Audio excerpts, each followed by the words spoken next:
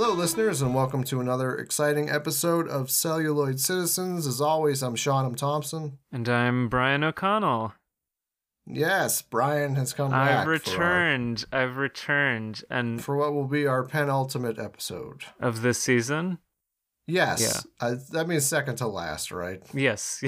Yes, then that is what it is. And we will be covering the 1999 film Ravenous, directed by Antonia Bird, starring Guy Pearce, Robert Carlyle, David Arquette, Jeremy Davies, Jeffrey Jones, etc., and written by Ted Griffin.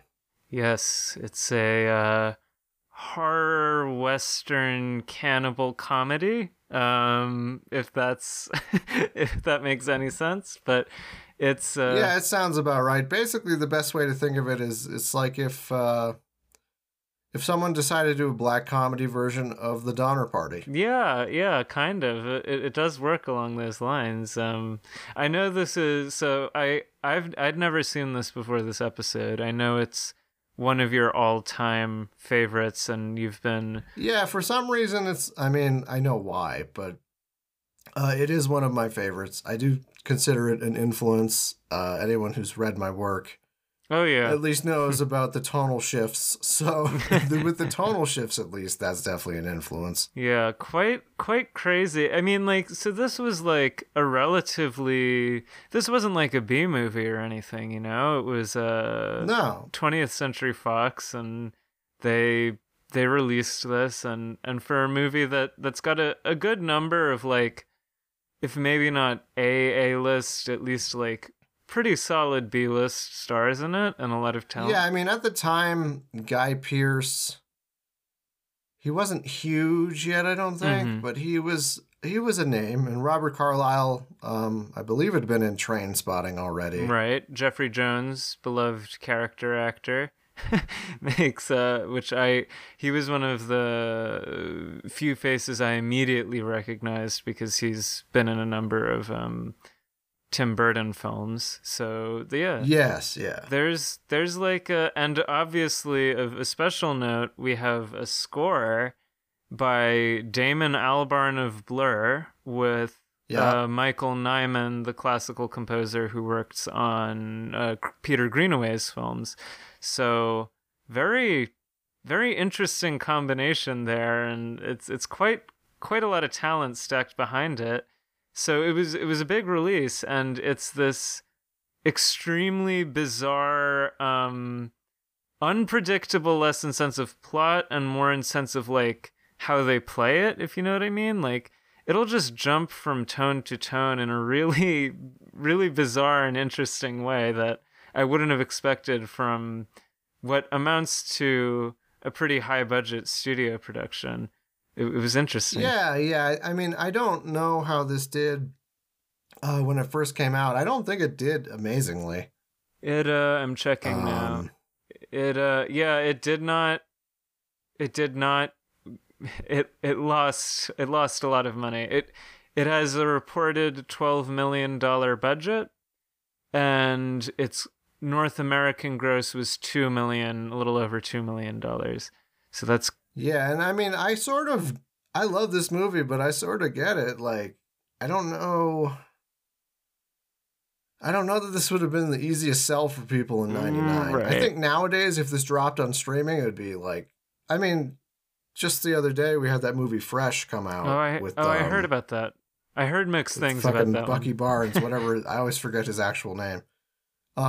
Sebastian Stan. Yeah. Oh, yeah. I heard about that. And I don't want to say too much about it, but it is also a cannibal thing. And that people have been really kind of buzzing over that. So I think some of it is that it was a bit ahead of its time in terms of being this weird kind of hodgepodge of comedy and horror. Right.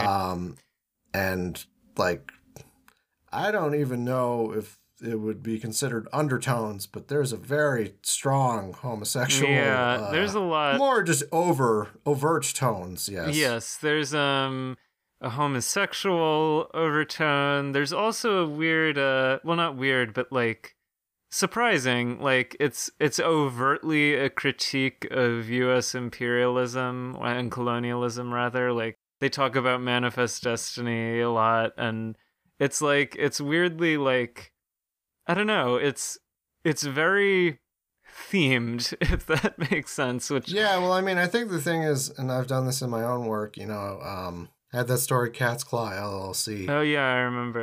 Where I maybe not the coolest thing, but I made a bunch of yuppies into Wendigos. Yeah. But it sort of just lends itself to a capitalist metaphor, big business or colonialism. Right. Well, that's cannibalism is right. Yeah, all about. Yeah. I mean, there's been a I can only think of 2 movies, but there's an interest in cannibalism lately. Would you agree? Like we had Raw as well by Julia Ducournau and Fresh and yeah. So I mean, I think the thing is It's gonna sound like a weird statement. Cannibalism never really goes anywhere. I mean, right. It's always kind of.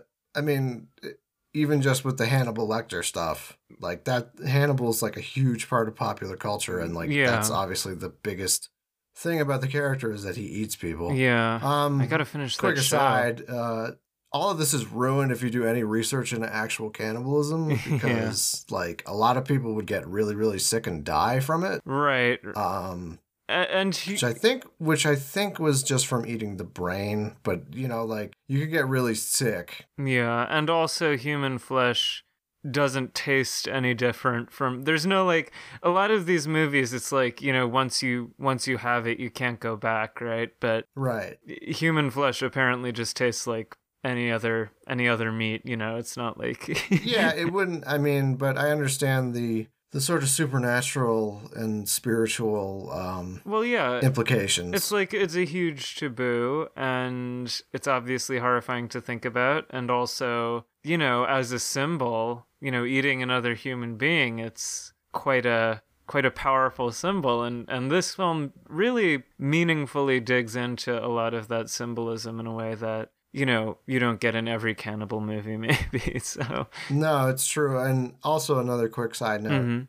Brian Fuller, who did the TV show of Hannibal, is apparently a big fan of this film, which is to the shock of no one. Yeah, because there are scenes in this where I was outright like, did he just show this to Hugh Dancy and be like, do that? Well, I haven't seen. I've only seen like a couple of episodes of the first season of Hannibal. But already like the tone, the cannibalism, the homosexuality, all of it, like very much an antecedent to that what I saw of that show anyway.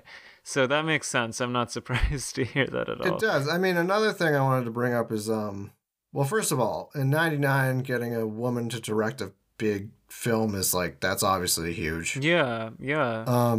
But on top of that, I think part of the reason I enjoy this film so much is that, like, the angle she approached it at was one of maybe not necessarily the female gaze, but it's like not entirely the male gaze. Right. No, I know what you mean. There's a... And it's like the same way that Point Break, I love that movie so much. Haven't seen it. And I think a lot of the vibe of it is because it's Catherine Bigelow. I haven't seen it. And she's, directing Keanu Reeves. She's directing all these beautiful men.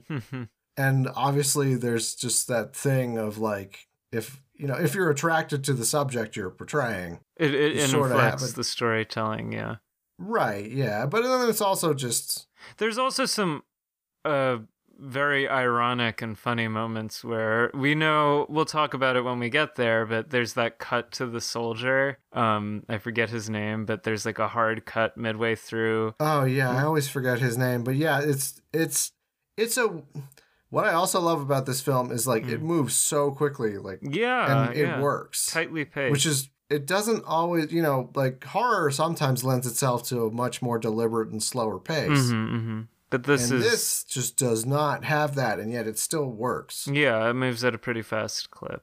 Which, although I would argue, actually, the horror elements.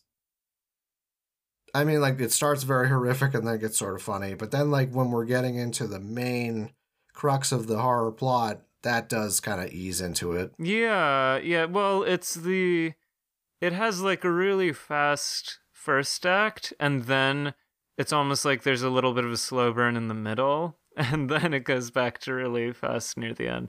But let's just jump right into it, I guess. I mean, we can go through. Right, yeah. I think we should probably just start going into it. So, Guy Pearce plays Captain John Boyd. Mm-hmm. I don't have the... Yeah? Yeah. We have a... We don't have... Sorry, my bad.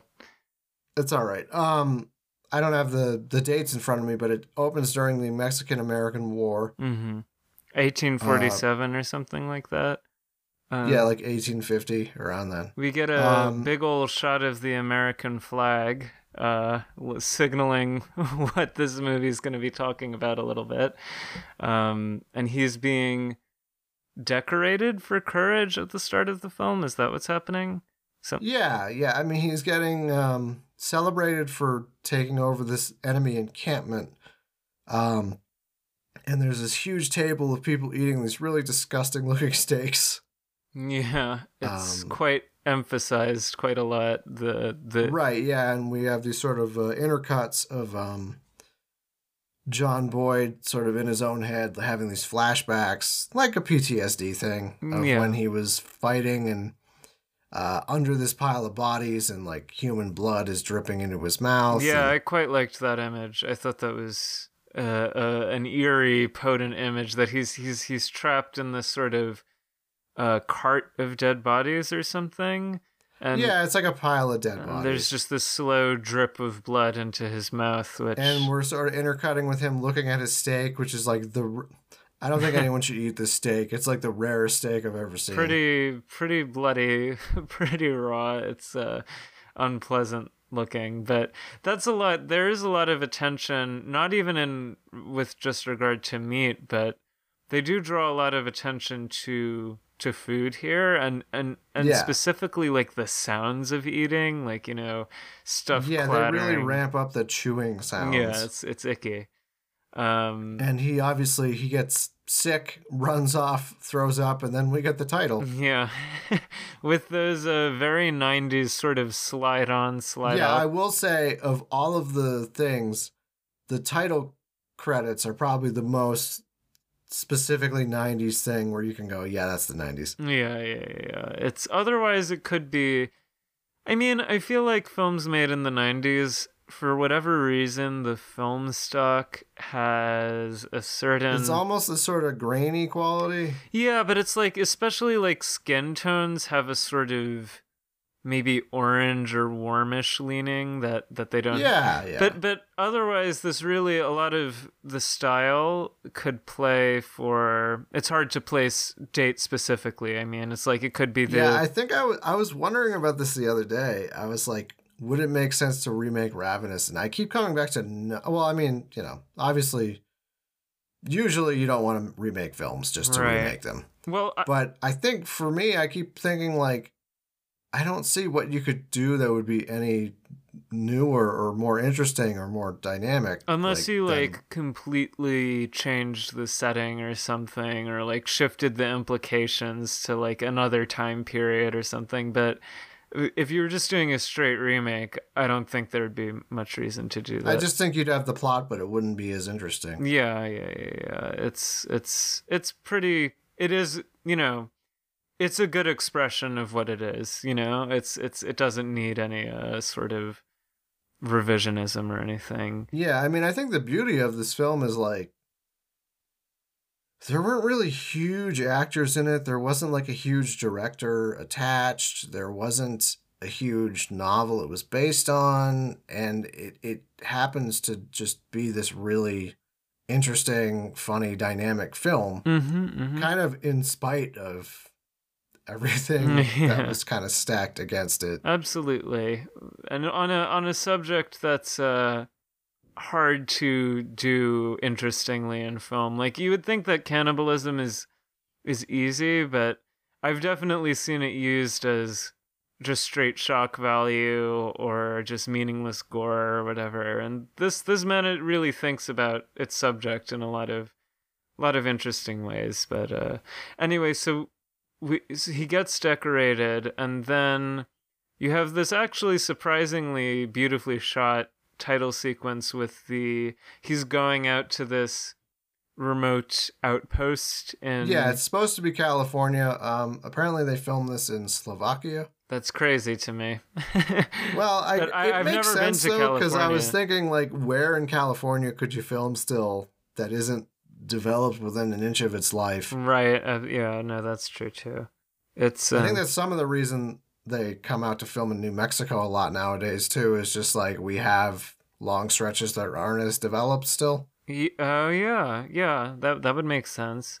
You need those sorts of arid, lonely places are increasingly dying out for obvious reasons. Yeah, so. but let's be real. The real reason was probably budgetary. Yeah. I can't imagine it costs all that much to film in Slovakia. Yeah, probably not.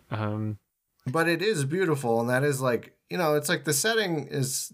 It's convincingly Old West to me. Like, right, yeah, I mean, it's probably cliche at this point, but the setting is like a major character. Oh yeah, I mean, if it's the entire mood of the thing, right? And I think it really does a good job in those opening scenes of like just establishing the desolate quality, the isolation, and usually with a very simple just like pan. It's not like anything too showy, but it's just enough to just see the mountains towering and the pine trees and this kind of dilapidated gate to the fort that he passes through. It's quite evocative and atmospheric already. Yeah, the fort is also an interesting...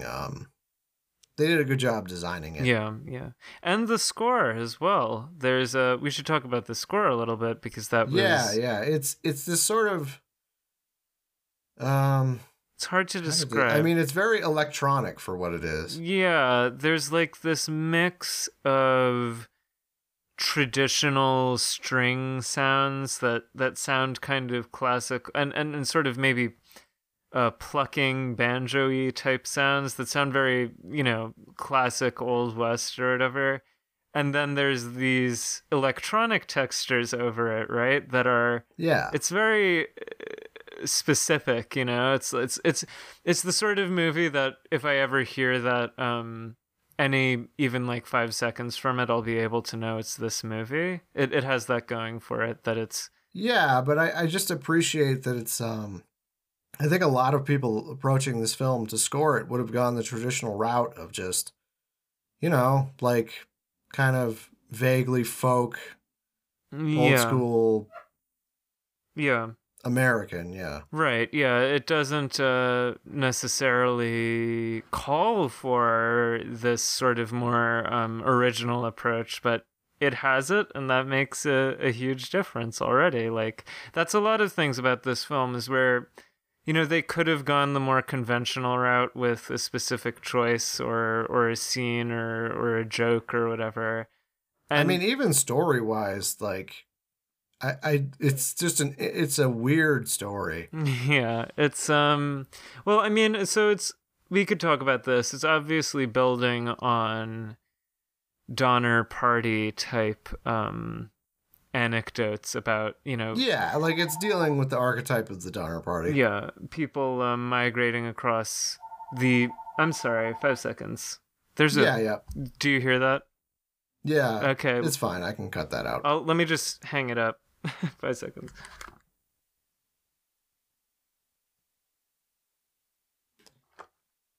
All right, I think it should be fine. Sorry about that. Yeah, that's all right. Okay, should we count back in or just keep going?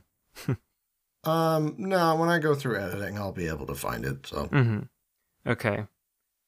So the Donner Party, everybody knows the story, and it's, people, stories of like ghastly misadventures happening along the way to westward expansion, right? Like people getting lost, people going missing, starving to death, eating other people, and the background of that definitely informs everything, although it takes it in a peculiar direction by the story's end. But yeah, but I guess I mean, there have been films made about the Donner Party that are fine. I don't know. Yeah, I haven't seen any of them. I'm curious, but I don't remember the name. There was at least one made, but I think what I like about this film is that it takes this. It's sort of historical fiction. Like it takes this well-known, Manifest Destiny gone wrong into cannibalism story, and kind of interweaves it into this more metaphysical tale or kind of a journey. Yeah, and also spins it on its head because, well, we're getting ahead of ourselves, but by the end, it's not the people who are lost in the wilderness who have to be worried about cannibalism, but the people who are in civilization, It's like, it's the kind of reverse of what you would expect, but... Yeah, and I mean, at this point, it's old hat, but... Mm-hmm. This was definitely the first thing I saw that dealt with Wendigos. Yeah. And obviously, I'm of two minds on the whole adopting native myths. It's really... and incorporating them, because at least with, I have native friends who kind of complain about the use of the Wendigo over and over. Like it's the only native... Well, I mean, first of all, it's not every tribe believes in the Wendigo. It's definitely a northern... northern part of America, which this does. I think this film acknowledges. It does that. actually specify, which is like one of the only films I think that does this. Yeah. Recently I'm thinking of Antlers, which was fine. I haven't seen it. It looked fine. It just looked fine. It was fine. It was passable, but it confused me because they went through all this trouble to get actual native actors and to do all this research, and then they just kind of shoehorn Wendigos in anyway. That sucks. Yeah, I mean, I think it's really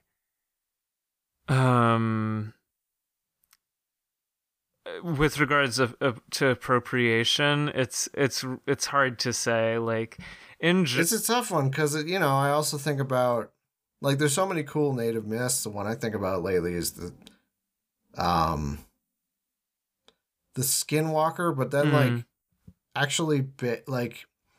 you're not supposed to talk about the Skinwalker, and like the native people that believe in that aren't supposed to talk about it. So it's like, well, that's to me, it can't be about belief, right? Because like I've seen arguments that don't appropriate the Wendigo because it's just a process of ransacking native culture for your own ends, and it's lazy and it's colonialist and it sucks. And that's one thing.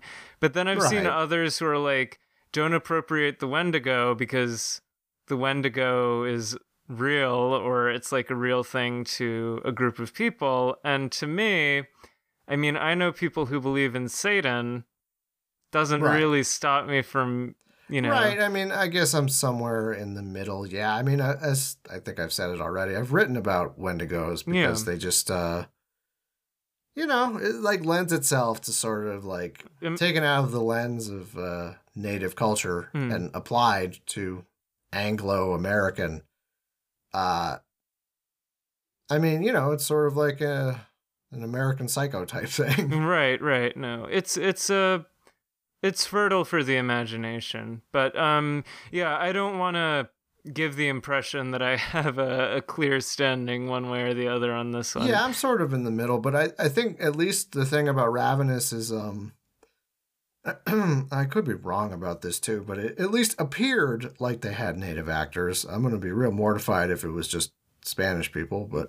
I can check. But yeah, I mean, Yeah, There's a guy named Joseph Running Fox. No, and Martha's played by a Native American woman, Sheila Tousey. So they did get native actors, and they do acknowledge, certain cultural details that would not probably have made it into an even more Hollywoodized version of this story. Right, and again, like for 99, I mean, that was fairly ahead of its time. Yeah. There is definitely still some ethnic broad brush stereotyping, but for the most part, I didn't find that to be like weighing the film down overall, but that's just me. The other thing is they don't. I mean, they even do it in Hannibal. They have the imagery of the Wendigo, which is, the horns. Right, but like, they don't sort of do like that moose here. horns on a person. They don't bother with that in this because they don't need to, and I don't think you do need to. No, it works. I honestly think it works better without the. I don't. For me, like the monster type thing is ultimately less unsettling than some of the stuff you see here done with just human people. So right, yeah. I mean, there's one very, I think, subtle nod to the look, from what I've gathered at least, which is David Arquette. Like later on in the film, is putting up this. It looks like a deer skull, or like an elk or maybe a moose skull, and it's just like sort of deer with these huge antlers. Right. I think that's intentional, like to draw upon that traditional look. Yeah, and also just. But that's all you really need. Yeah. Yeah. Anyway, we should talk about the introduction of the people who are on the in the camp or whatever. Yeah, I mean, this is basically the Losers Club. I mean, it's where they send all the sort of like reject soldiers they don't really want to deal with anymore. Yeah, so there's a drunkard, there's the soldier is funny because Jeremy Jones, or rather Jeffrey Jones, introduces him, and it's just a hard cut to him screaming shirtless in an icy river, just at the top of his lungs, and it just cuts right back, and he's like, I'd steer clear of him if I were you. And it's just the most it's just such a weirdly, going back to the female director thing, I don't know if that was a script choice or a director choice, but they're introducing the most masculine man on the base, conventionally masculine, in this sort of as like a joke, as like a doofus, and obviously getting, again, spoilers or whatever, but he dies pretty quickly. He's not he's not very effectual. Yeah, no. so I think there's a spoof going on there, but in any way, whether or not there is, it's just a funny cut because it's so well, I think blunt. Also the implication is that, like, if you're like too ultra masculine and like almost too good of a soldier, like you can't, like they can't use you because you're just like on all the time. Right, yeah, he doesn't seem to relax at all. Yeah, it's amusing. And then we also have Jeremy Davies, who I wanted to shout out because he was the other actor I recognized. I was like, oh, because he's in several of Lars von Trier's films. He's in Dogville and the House That Jack Built. He's also in Hannibal. Oh, and he's in Hannibal as well? Wow. Right, which I always think is funny because he's like, it's like typecast as being in cannibal stuff. Yeah, he usually plays a very meek role. Yeah, in Hannibal he plays like a guy who's been kicked in the head by a horse, so he's got this specific type of brain damage. And is he a killer or? I don't want to spoil Hannibal. Okay, I gotta watch it. Not really. He might be.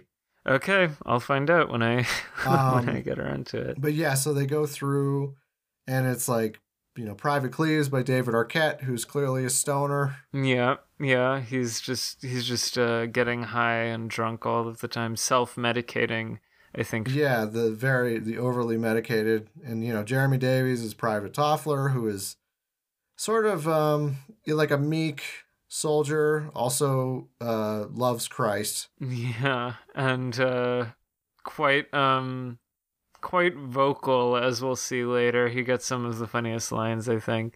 I do like that the drunk is apparently just Knox. He's credited as just Knox. There's no rank or no. He's just Knox. Yeah, that's funny. He sounds vaguely Southern. It's unclear. That's funny. Honestly, I hadn't noticed that, but I only noticed because I'm looking at the IMDb right now. And Knox is just such like a blunt sounding. He doesn't have name. a last name. Yeah. Yeah, but it's So that's our ragtag group of and there's a Native American brother and sister couple I forget the exact detail. I watched this yesterday, but I wish I remembered. George I don't. and Martha. Let me just. Yeah. They're siblings. They're siblings. I didn't think they were married. All right. I just wanted to make sure. But yeah. So that's the base. And they're not together. I mean, Boyd tells the story of his how he got there to them, I think, right? Like he tells it at least to excuse me a second, to Colonel Hart, played by Jeffrey Jones. Yeah. Who's his confidant really for most of the first part of the film. Yeah, I mean, Colonel Hart seems like probably the most with it of all of them. Yeah, and the guy who, I don't know,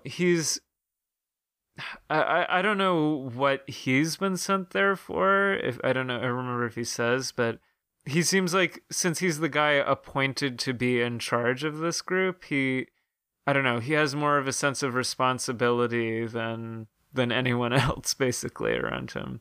But yeah, I almost got the sense from him he maybe wasn't as much of a fuck up, that they just needed someone to be in charge of the base, and he kind of drew the short straw. Yeah, that's he seems kind of weary and unenthused, but also, I mean, it might have just been a thing as simple as he wanted to retire, and they're like, well, this is basically retiring, so right. Enjoy.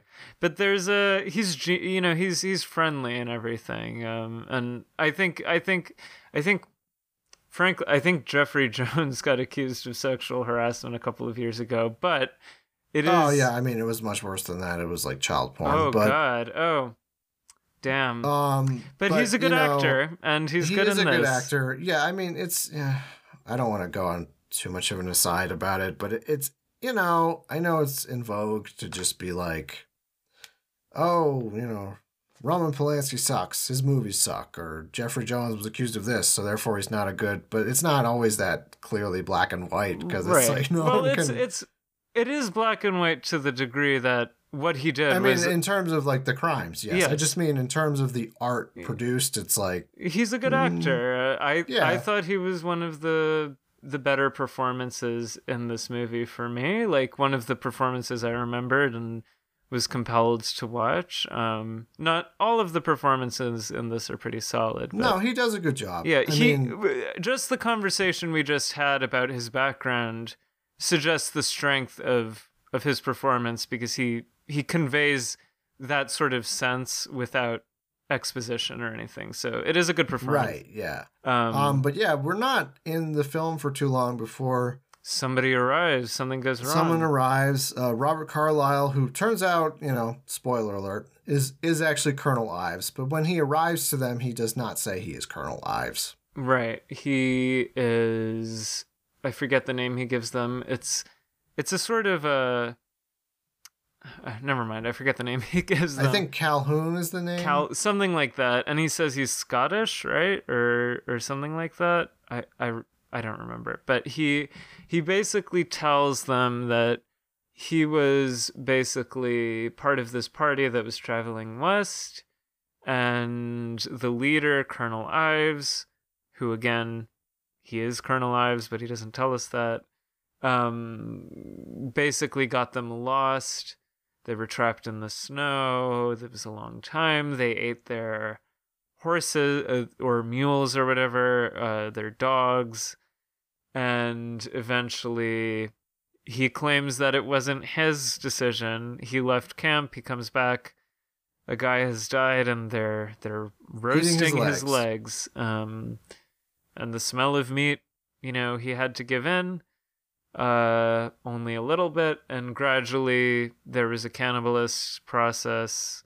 Right. I do like the story of, he says, like we got greedy and we ate this body in a week. I'm like, you ate a whole body in a week? Yeah, that's quite impressive. I guess if it's like 6 people, and you would think they would conserve their resources a little more, but in this film, human flesh. Like, the implication being, as soon as you eat human flesh, like, you have this almost vampiristic kind of like... the cannibalism in this movie really struck me as vampire-y in general, Yeah, it's like supernatural. It's not like a typical, like...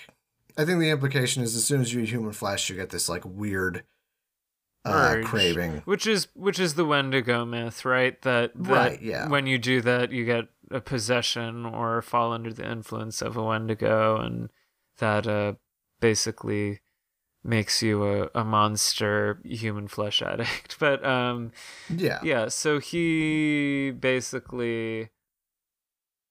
But he he claims, though, that there's two people that are still alive. Yeah, he ran away from them because he was afraid of the man, the colonel, because, he's the guy who's running the cannibalism, apparently. So I love, what's his name? Colonel Hart, he's like, we got to go back. And everybody's like, no, don't go back. And he's like, it's our job. That's what we're here to do. And you get the sense that most of the time they aren't doing anything at all up there. So no, they just kind of sit around. This is kind of like everybody's reluctant to actually get up and do this, but they do. They go up, and first they go to this where they go to the mountains first, right? Before they go to the cave. Yeah, I think they have to well, I think where they got stranded was around the mountains, so... Right, so they, climb the mountains. We get this very harrowing scene of Jeremy Davies, Toffler, being like, hey, I found a bone, and then just he happens to fall and, like, hurts his stomach. Yeah. Gets a big gash around his stomach. Yeah, which, oh boy, watch out for the scent of blood. It's got... Right, yeah, I mean, it's a pretty, then we cut to them at camp. There's some pretty great lines in this movie. I've told you this off air, but, like, he's there and he's like, someone get me some bourbon, and then no one's listening to him, so he goes, bourbon now! Yeah, he's, like, very childish. And then... the even better, he starts screaming, and he says, he's licking me. He was licking me. Right, like later on in the night when everyone's asleep. Oh, yeah. And it's, it's fairly obvious, like Calhoun, let's call him Calhoun at this point, has this blood on his lips, and he doesn't deny it. He claims he was having a nightmare, and he came to, and his mouth was on the wound, which is very implausible, but everybody accepts it. And there's also, we forgot to mention, when they were up in the mountains, Boyd asks Calhoun, did you feel any different when you ate human flesh? Did you feel stronger? Did you?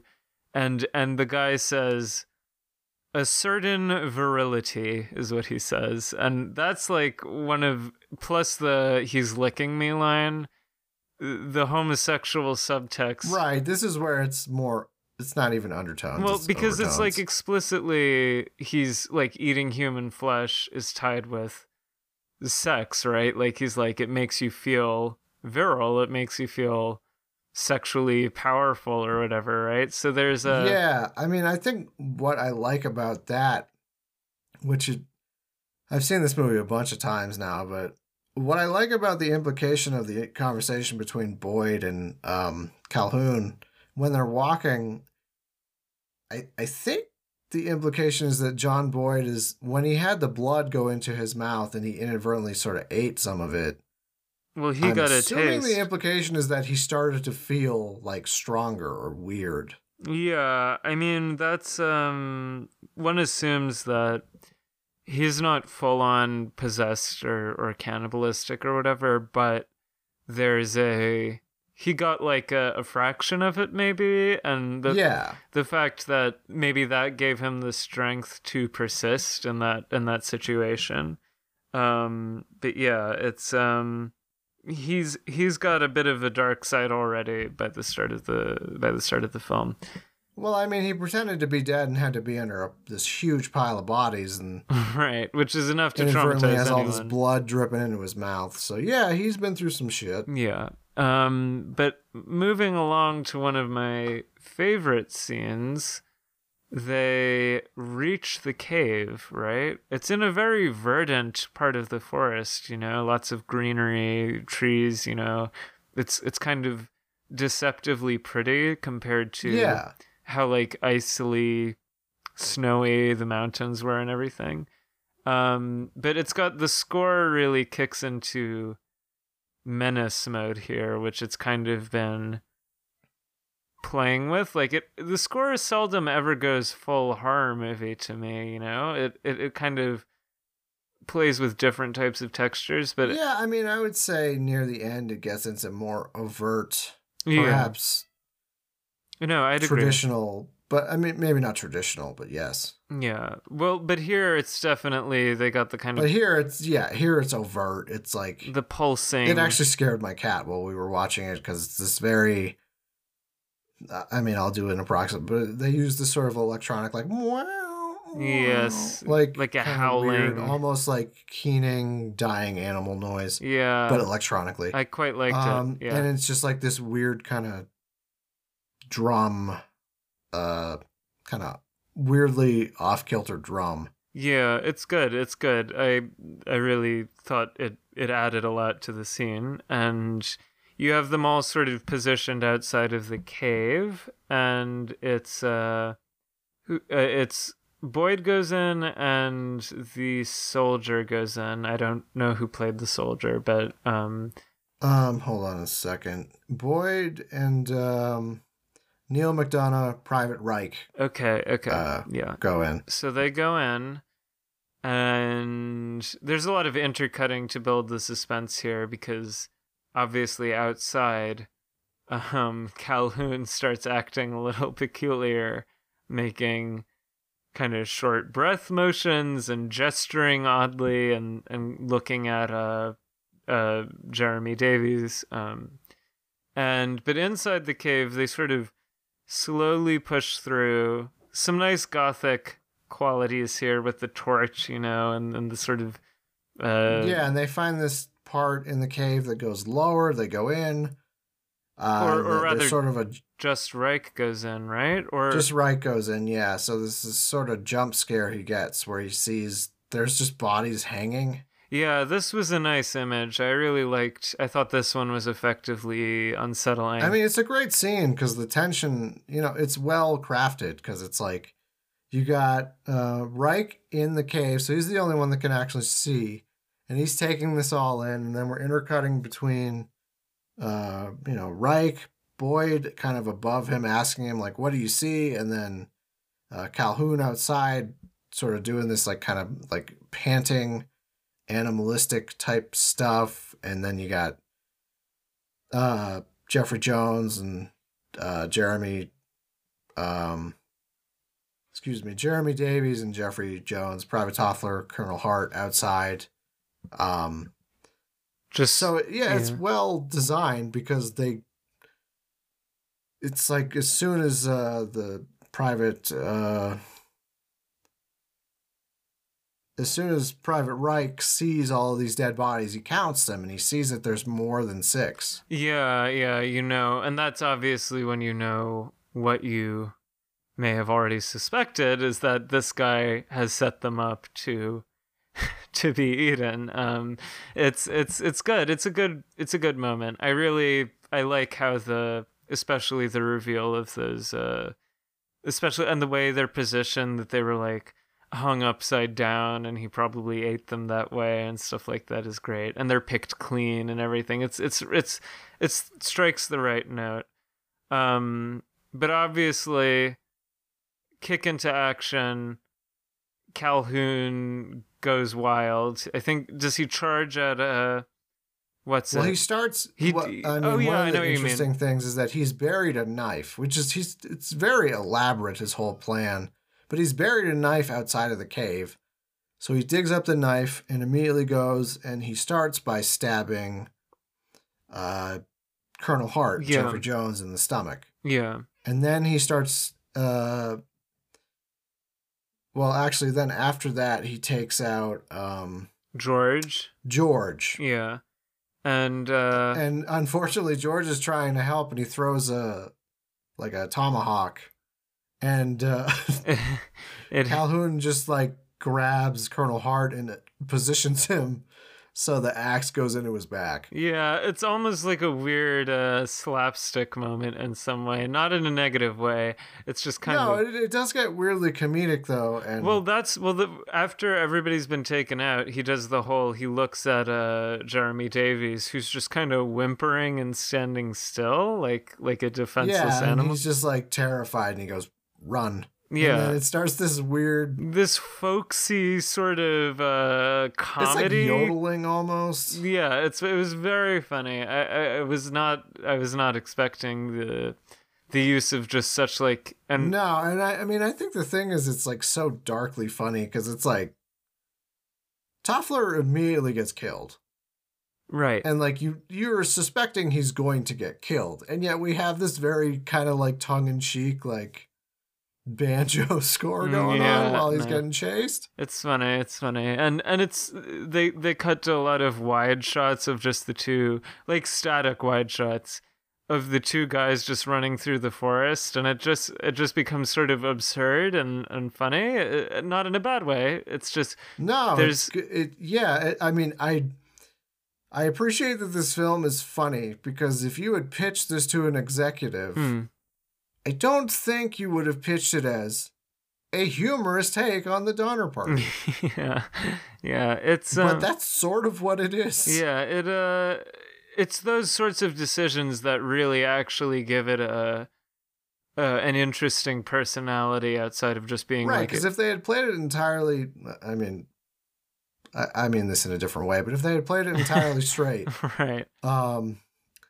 I don't think it would have had such a lasting appeal, but like the vibe and the personality of the film is what really made, because it's like, there's movies about cannibals. Yeah. There's lots of them, but like this is the one that I come back to because it's just dynamic in a way. Distinctive choices. Yeah, it's just very deliberate choices that are just so odd. Yeah. Well, they like and it gets really crazy at this point. The two guys get out of the cave, see what's happened, and they go after Ives. We know it's Ives now. Yeah, now we know it's Colonel Ives. I forget the exact. I never retain why, but for some reason that they realize in the cave, like, okay, this is clearly a trap. Yeah, this is a trap, and it's the amount of bodies. I don't remember if there's like a uniform that says Calhoun on it or anything, but they at least do the math. Yeah. And it's something like that. And eventually, I think it's what happens to Reich specifically. Like they reach a sort of cliff-like area, by which time he's already killed Toffler, I think.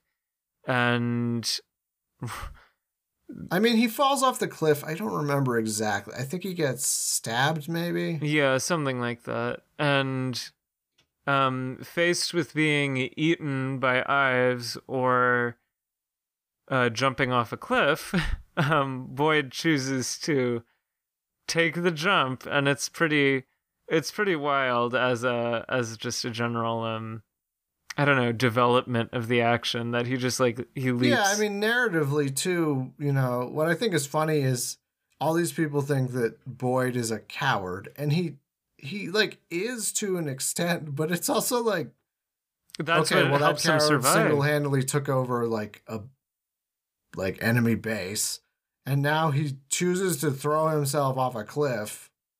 That's not very cowardly. No, it's not. It's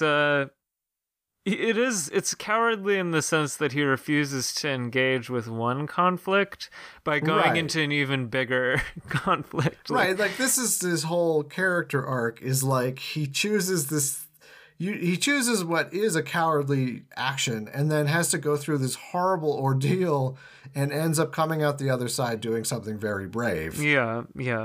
It's there's a lot of there is like now that I'm thinking about it in that way, they really do keep that consistently throughout in terms of how he develops, and how he behaves in general. But obviously this is one of the I kind of liked how this scene was constructed because it's almost like a montage. There's a sort of passage of time quality with like these shots of the moon and the moon phases. Right, yeah, because he ends up falling down this cliff and he breaks his leg and falls into this pit. Excuse me.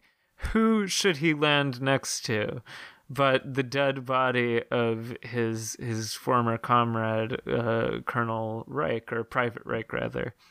And and there is this funny moment that Private Reich is still just barely alive, and he comes to and starts choking Boyd. Yeah, it's and I don't know what the implication of that is. I think it's just that he's like lost his mind. Right, and the sense that, like, again, that probably has something to do with why he was discharged to this remote location, is that he can't switch off in terms of fighting or attacking people or whatever. He's just a soldier 24/7. Right, but it works as like a good Gothic piece of it's well narrative. I like the lighting here too because it's very shadowy, and then you have these sort of because there's like kind of like trees and boughs over the pit. Yeah.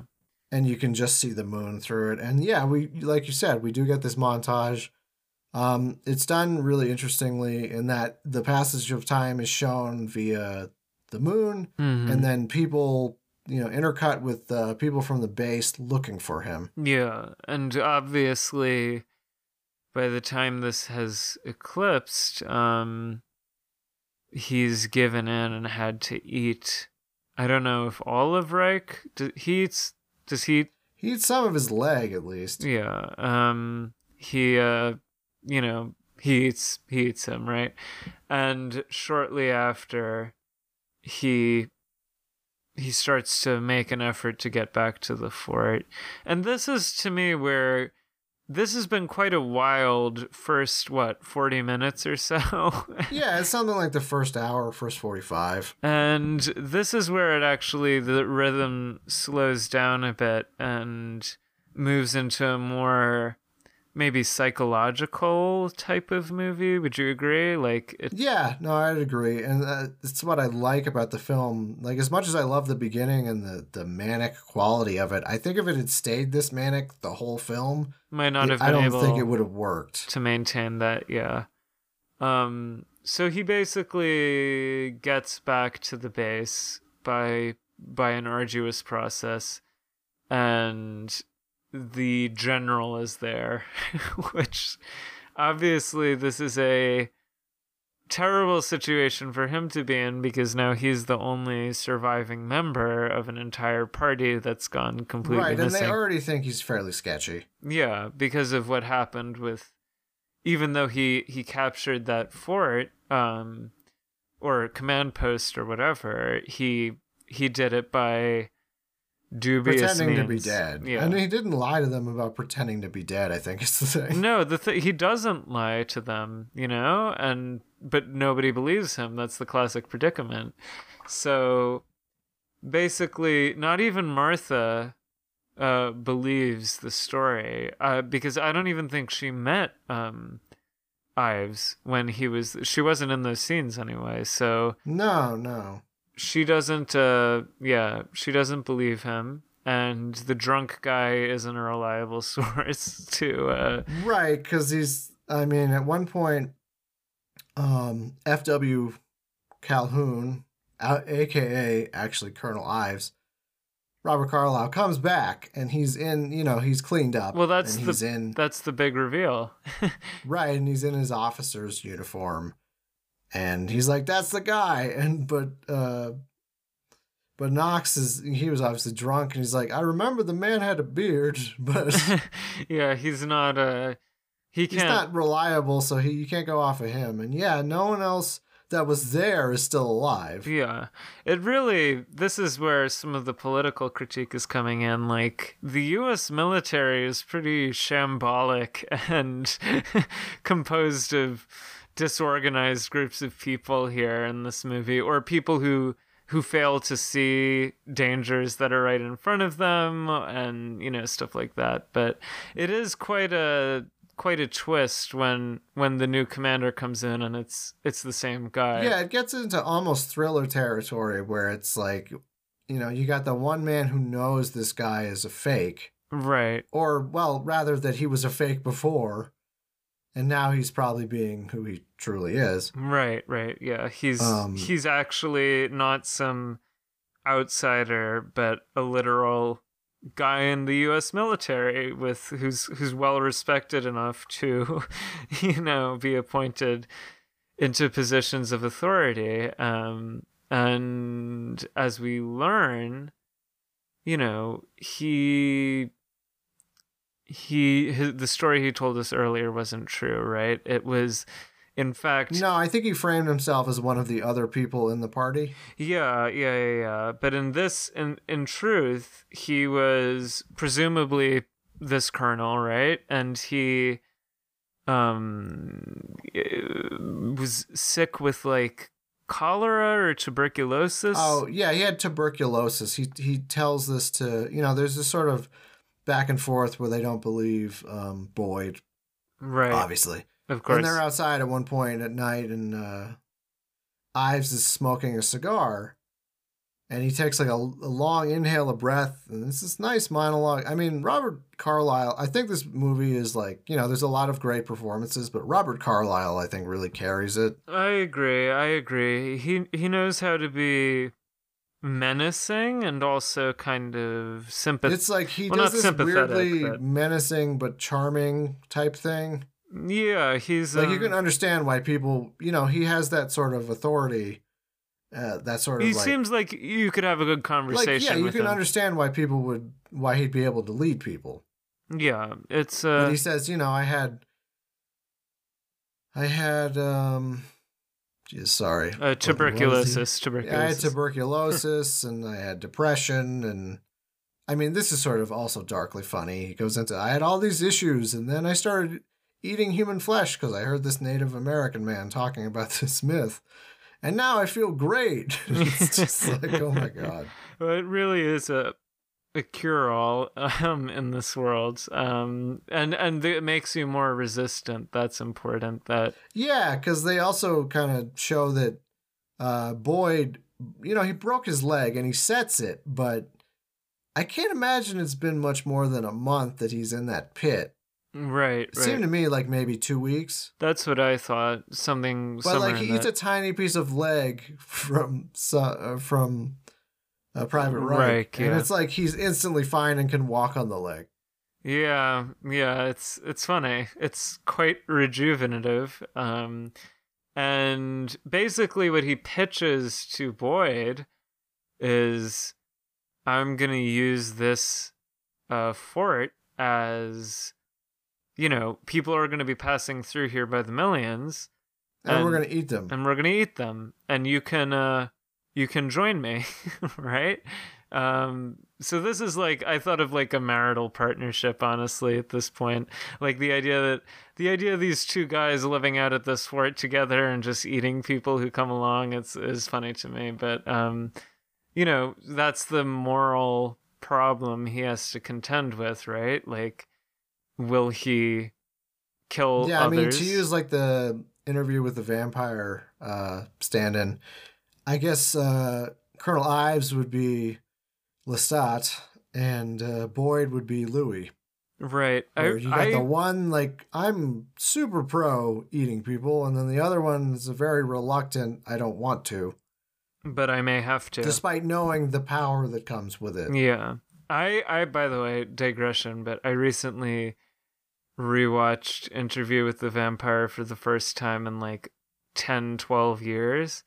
Oh my God, I did not remember that it was literally like a yaoi. Like it was literally, it's a film about Tom Cruise and Brad Pitt are gay husbands and with a Yeah, child. you know the funniest part to me about that is Anne Rice was so staunchly anti-gay and became born again that for years she would just be like, no, they're not gay. There's nothing gay in my books. And it's like, have you read your books? Well, she came around, I thought, that she said that I know that at least before she died, she said she appreciated her gay fan base. What I knew she always took issue with was people doing gay readings of her books, right? Like, right. And she was super staunch about fan fiction as well. Like, yeah, she did not want people to do fan fiction of her work, which good fucking luck with that. That's very funny. But anyway, I mean, I'm so sad. Brian Fuller at one point was attached to do the interview with the Vampire Show. Oh, see, that would have made sense. I'm so upset he didn't get to do it because it would have been so much better. I don't care who's doing it now. It would have been better if Brian Fuller did it. Yeah, probably. Man, oh man. That would make an interesting... This and Ravenous, an interview with the vampire would make an interesting double feature, honestly. It would make an interesting double feature. But yeah, so... yeah. I don't remember entirely the timeline, but essentially at some point Colonel Ives goes, okay, well, and he just stabs Boyd in the stomach. Yeah. There's a lot of, to the shock of no one, penetration stuff. There's a lot of male penetration. Yes, indeed. Knife is dick, obviously. Yeah. Well, but right before the stab, it's Colonel Hart comes back. He kills the drunkard guy, Knox. Yeah. And he shows up and right, that's another big reveal is that Colonel Hart is still alive because he's been eating human flesh. He's so chipper. He's like, yeah, I'm back. I basically I died, but when I came to, I was just feeding me human flesh and I didn't really have a say in it. But I can't go back now. And he's like, and Boyd is like, are you going to kill me and eat me? And he's like, no, like, we need some friends up here. He's just so like affable about the whole situation. He is very chipper. There's this Ives stabs Boyd in the stomach, and then there's this great scene where they're eating this stew. Yeah. And Boyd is in the middle doing this very borderline comedic face where his eyes are like crossing. Yeah, because he's in so much pain, his like stomach's bleeding. And he wants to eat the stew. And the other... Yeah, and he wants to eat the stew, and then either side of him is Ives and Colonel Hart, and they are eating the stew and just sort of bullshitting between each other. Yeah, and they're bullshitting about Benjamin Franklin. They're talking about Benjamin Franklin. They mention, I don't know if it's in this scene or slightly earlier, but they mention Manifest Destiny. They do, yeah. What's his name? Hart says, isn't this civilized? We're sitting around eating food, right? And obviously, it's not subtle or anything, but it's, linking cannibalism with the colonizing process of the West. Right, yeah. I mean, at one point, one of the important lines to me is Ives says, all these people are going to be looking for gold, and they're going to come over these mountains, and they're going to come to this base. Yeah. And we're going to eat them. Yeah. And that's the American American isn't a way for the U.S. Gov. I don't know what is. It's the American way.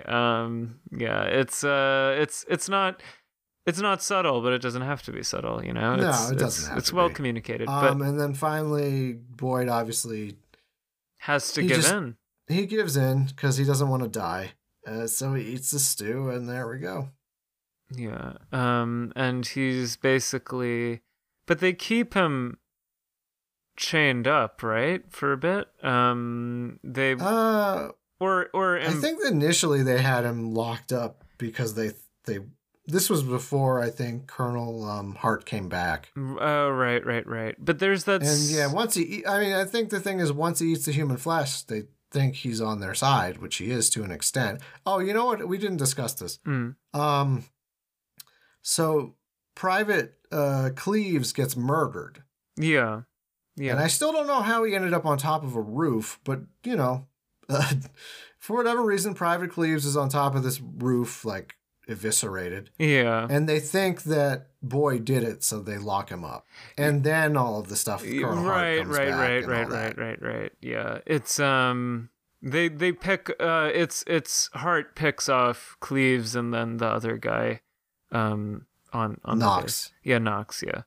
But yeah, anyway, I think they're planning also to get the general. Is that what they say at one point, that they want to? I think so. I think the general left, but he's coming back. Yeah, so they want to convert him to the cannibal thing. But they obviously Boyd is against this, and there's an interesting scene between him and Hart where he's trying to convince Hart to let him free or to not partake in this this plot, right?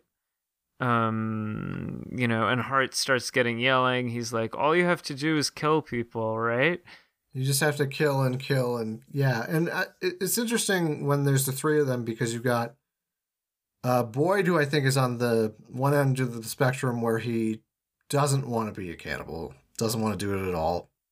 You've got Colonel Hart in the middle somewhere, and then you've got Colonel Ives, complete opposite end of the spectrum, completely pro eating people, doesn't see any issue with it. Right, yeah. And in the middle, you got, you're dealing with Hart, who's like...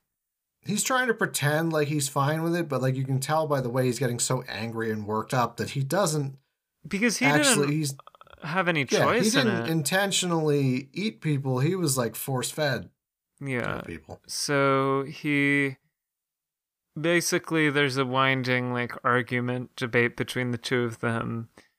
And it ends with Hart asks Boyd to kill him because he doesn't. Which he does. He does, but not before Ives witnesses it through the window. Like he's walking up to the window as Boyd is about to kill what's his name? Hart. So it's Hart. Yeah. Yeah.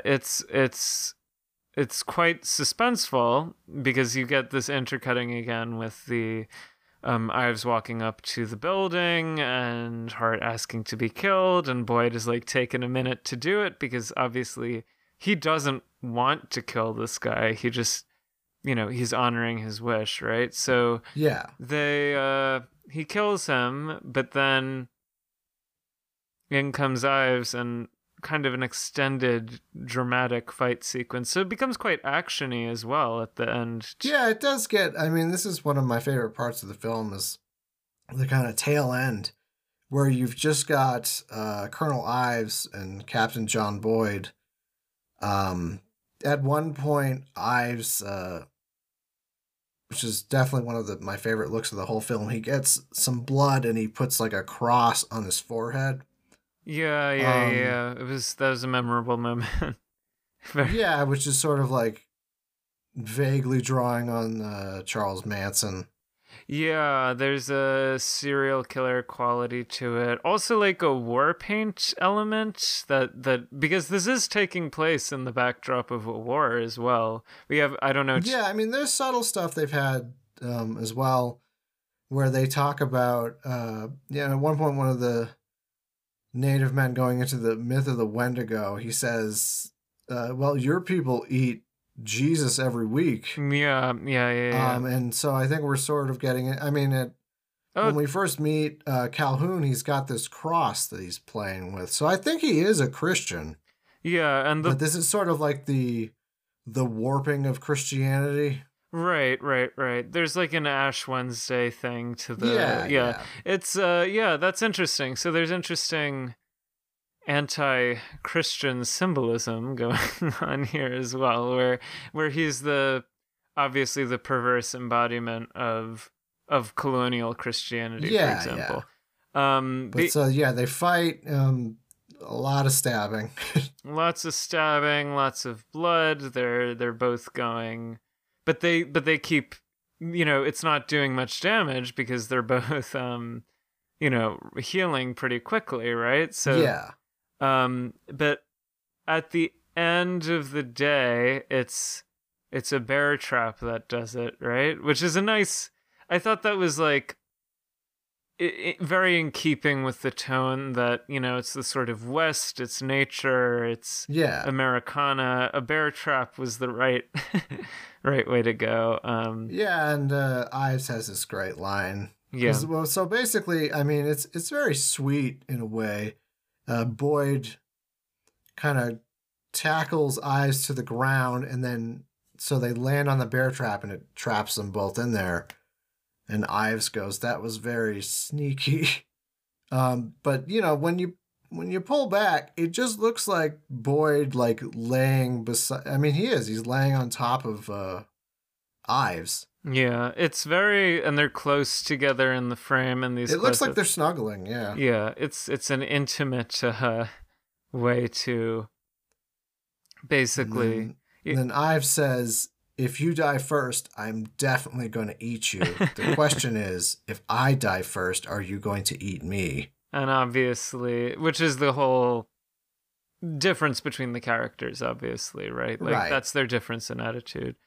And it's just... And I do like that Martha sees them and finally just goes, "Oh, fuck this," and leaves. Yeah, she looks in and then just backs out slowly and just walks away. Well, because also, to be fair, when the general comes back and the entire base is dead except for her, what do you think's going to happen? Right. Yeah, it's not a...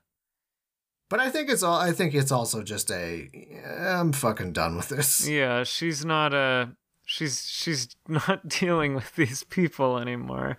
Unfortunately, she may have to, because there's a brief scene of the general arriving, and does he taste the stew? Is that the same stew? Yeah, he does taste the stew. So there is a sense in which the violence will keep perpetuating itself, you know? It's not...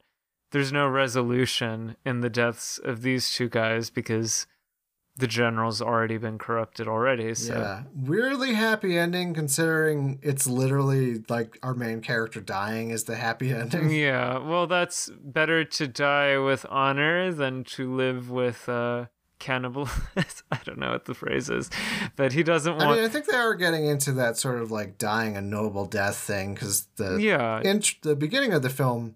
He's been disgraced because he became a coward and didn't fight back and all of this stuff. And this is him finally like fighting back and accepting death, but also knowing that his death counts for something, you know, that it's preventing. Yeah. Well, I will say, if you were going to do a continuation type of film from this. Yeah. I mean, you could just go, I don't know, like 10 years into the future. Yeah.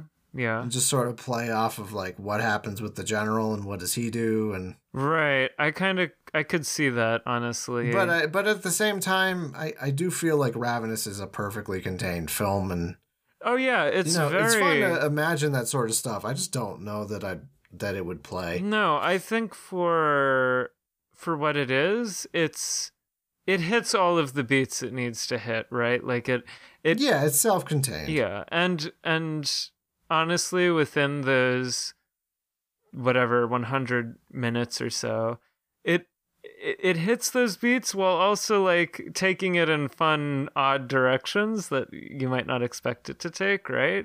So it's very very satisfying as a film experience, I think. Very fun. It's not like one of my favorite films or anything, but it is Yeah, I mean, some of it is also, like for you, like you seeing The Witch, for instance. Right, yeah. This was like my version of seeing The Witch, because I watched this at, let's see, 99. I would have been 15 or so. Right, right. So it hit me at like a seminal kind of time in my life. And it's weird. Some of like, this handful of my favorite films were all within the same, like, 4 years. So, like, Scream, Stir of Echoes, and Ravenous were all within the same sort of time, vaguely within the same time period, within 5 years of each other. Right, right. Yeah. And I watched them between, like, 12 and, like, 15 or 16. So they all sort of imprinted on me in different ways.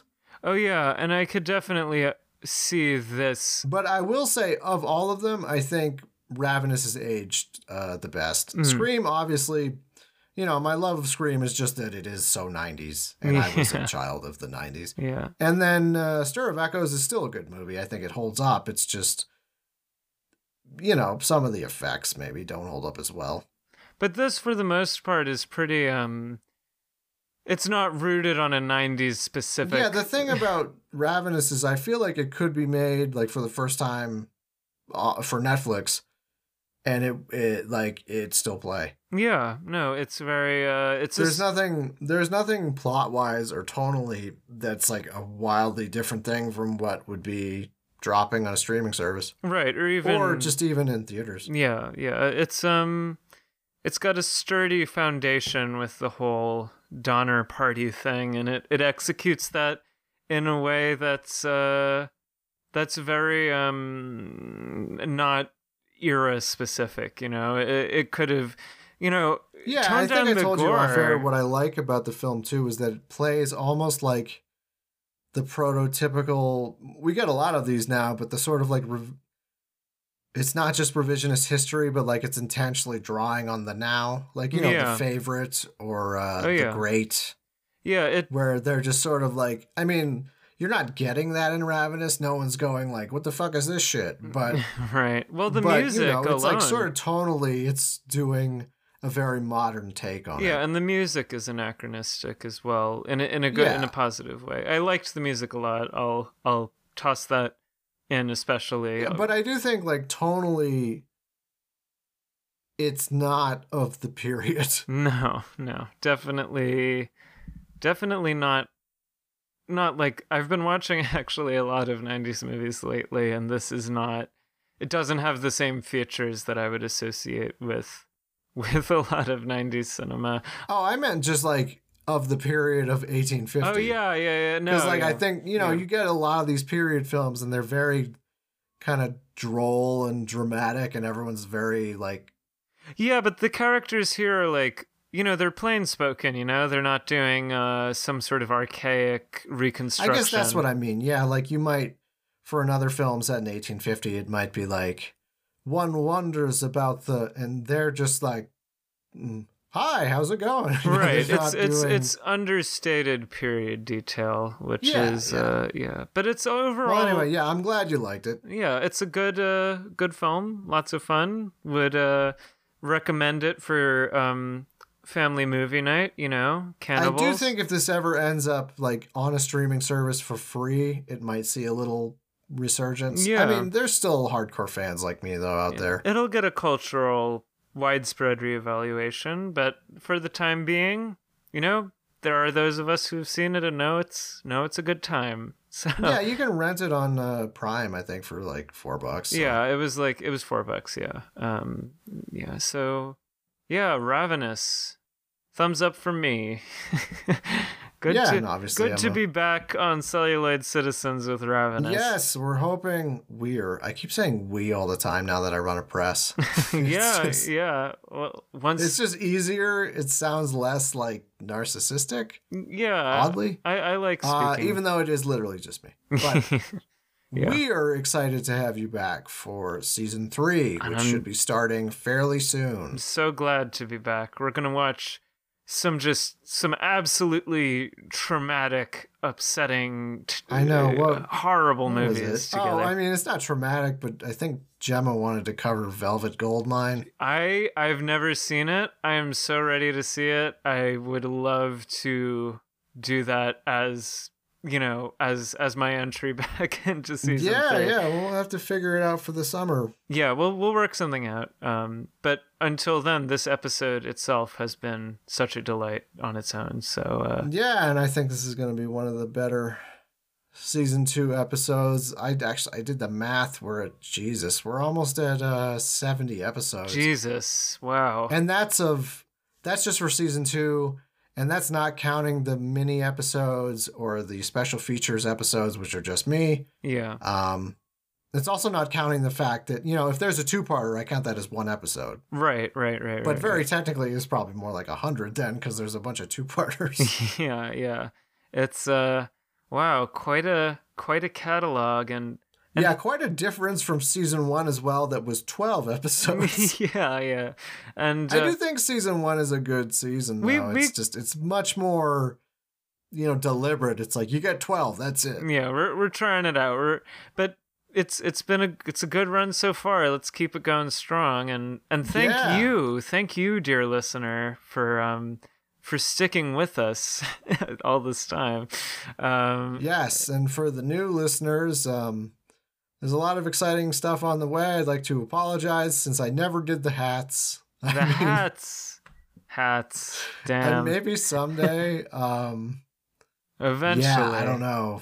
It's our. I was that broke this year that I didn't have the $20 for a proof hat. That's it's okay, Sean. I might get them going just to get them going to get myself a new hat soon. So. Could be a good hat. Could be a great hat. We'll find out on the next episode of Celluloid Citizens. But yes, in any case, we're on Twitter at CelluloidCits.